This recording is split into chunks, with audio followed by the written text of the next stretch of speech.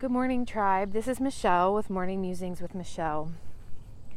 Yesterday, I wrote, "The stillness within us brings us into the world. We enter the world through our own experiences."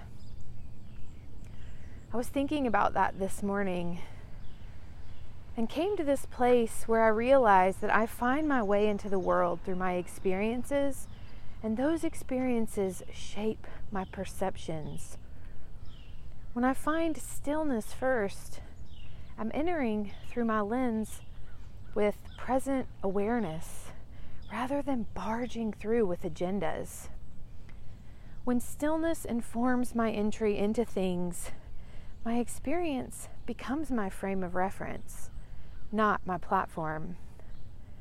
I'm not in this world to always preach, but I am in this world to learn, compassionately listen, and lead through personal example. When we live our lives in this way, we may not preach or yell. Our example leads. Our example leads. When I'm willing to listen and learn, humbly receiving information and other people's experiences compassionately, I can participate in the life before me.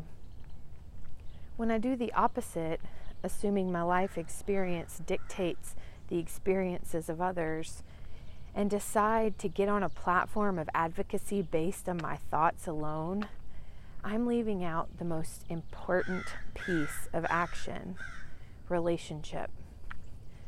Community and relationship have proven to be the best way to make decisions, grow, and change in my life.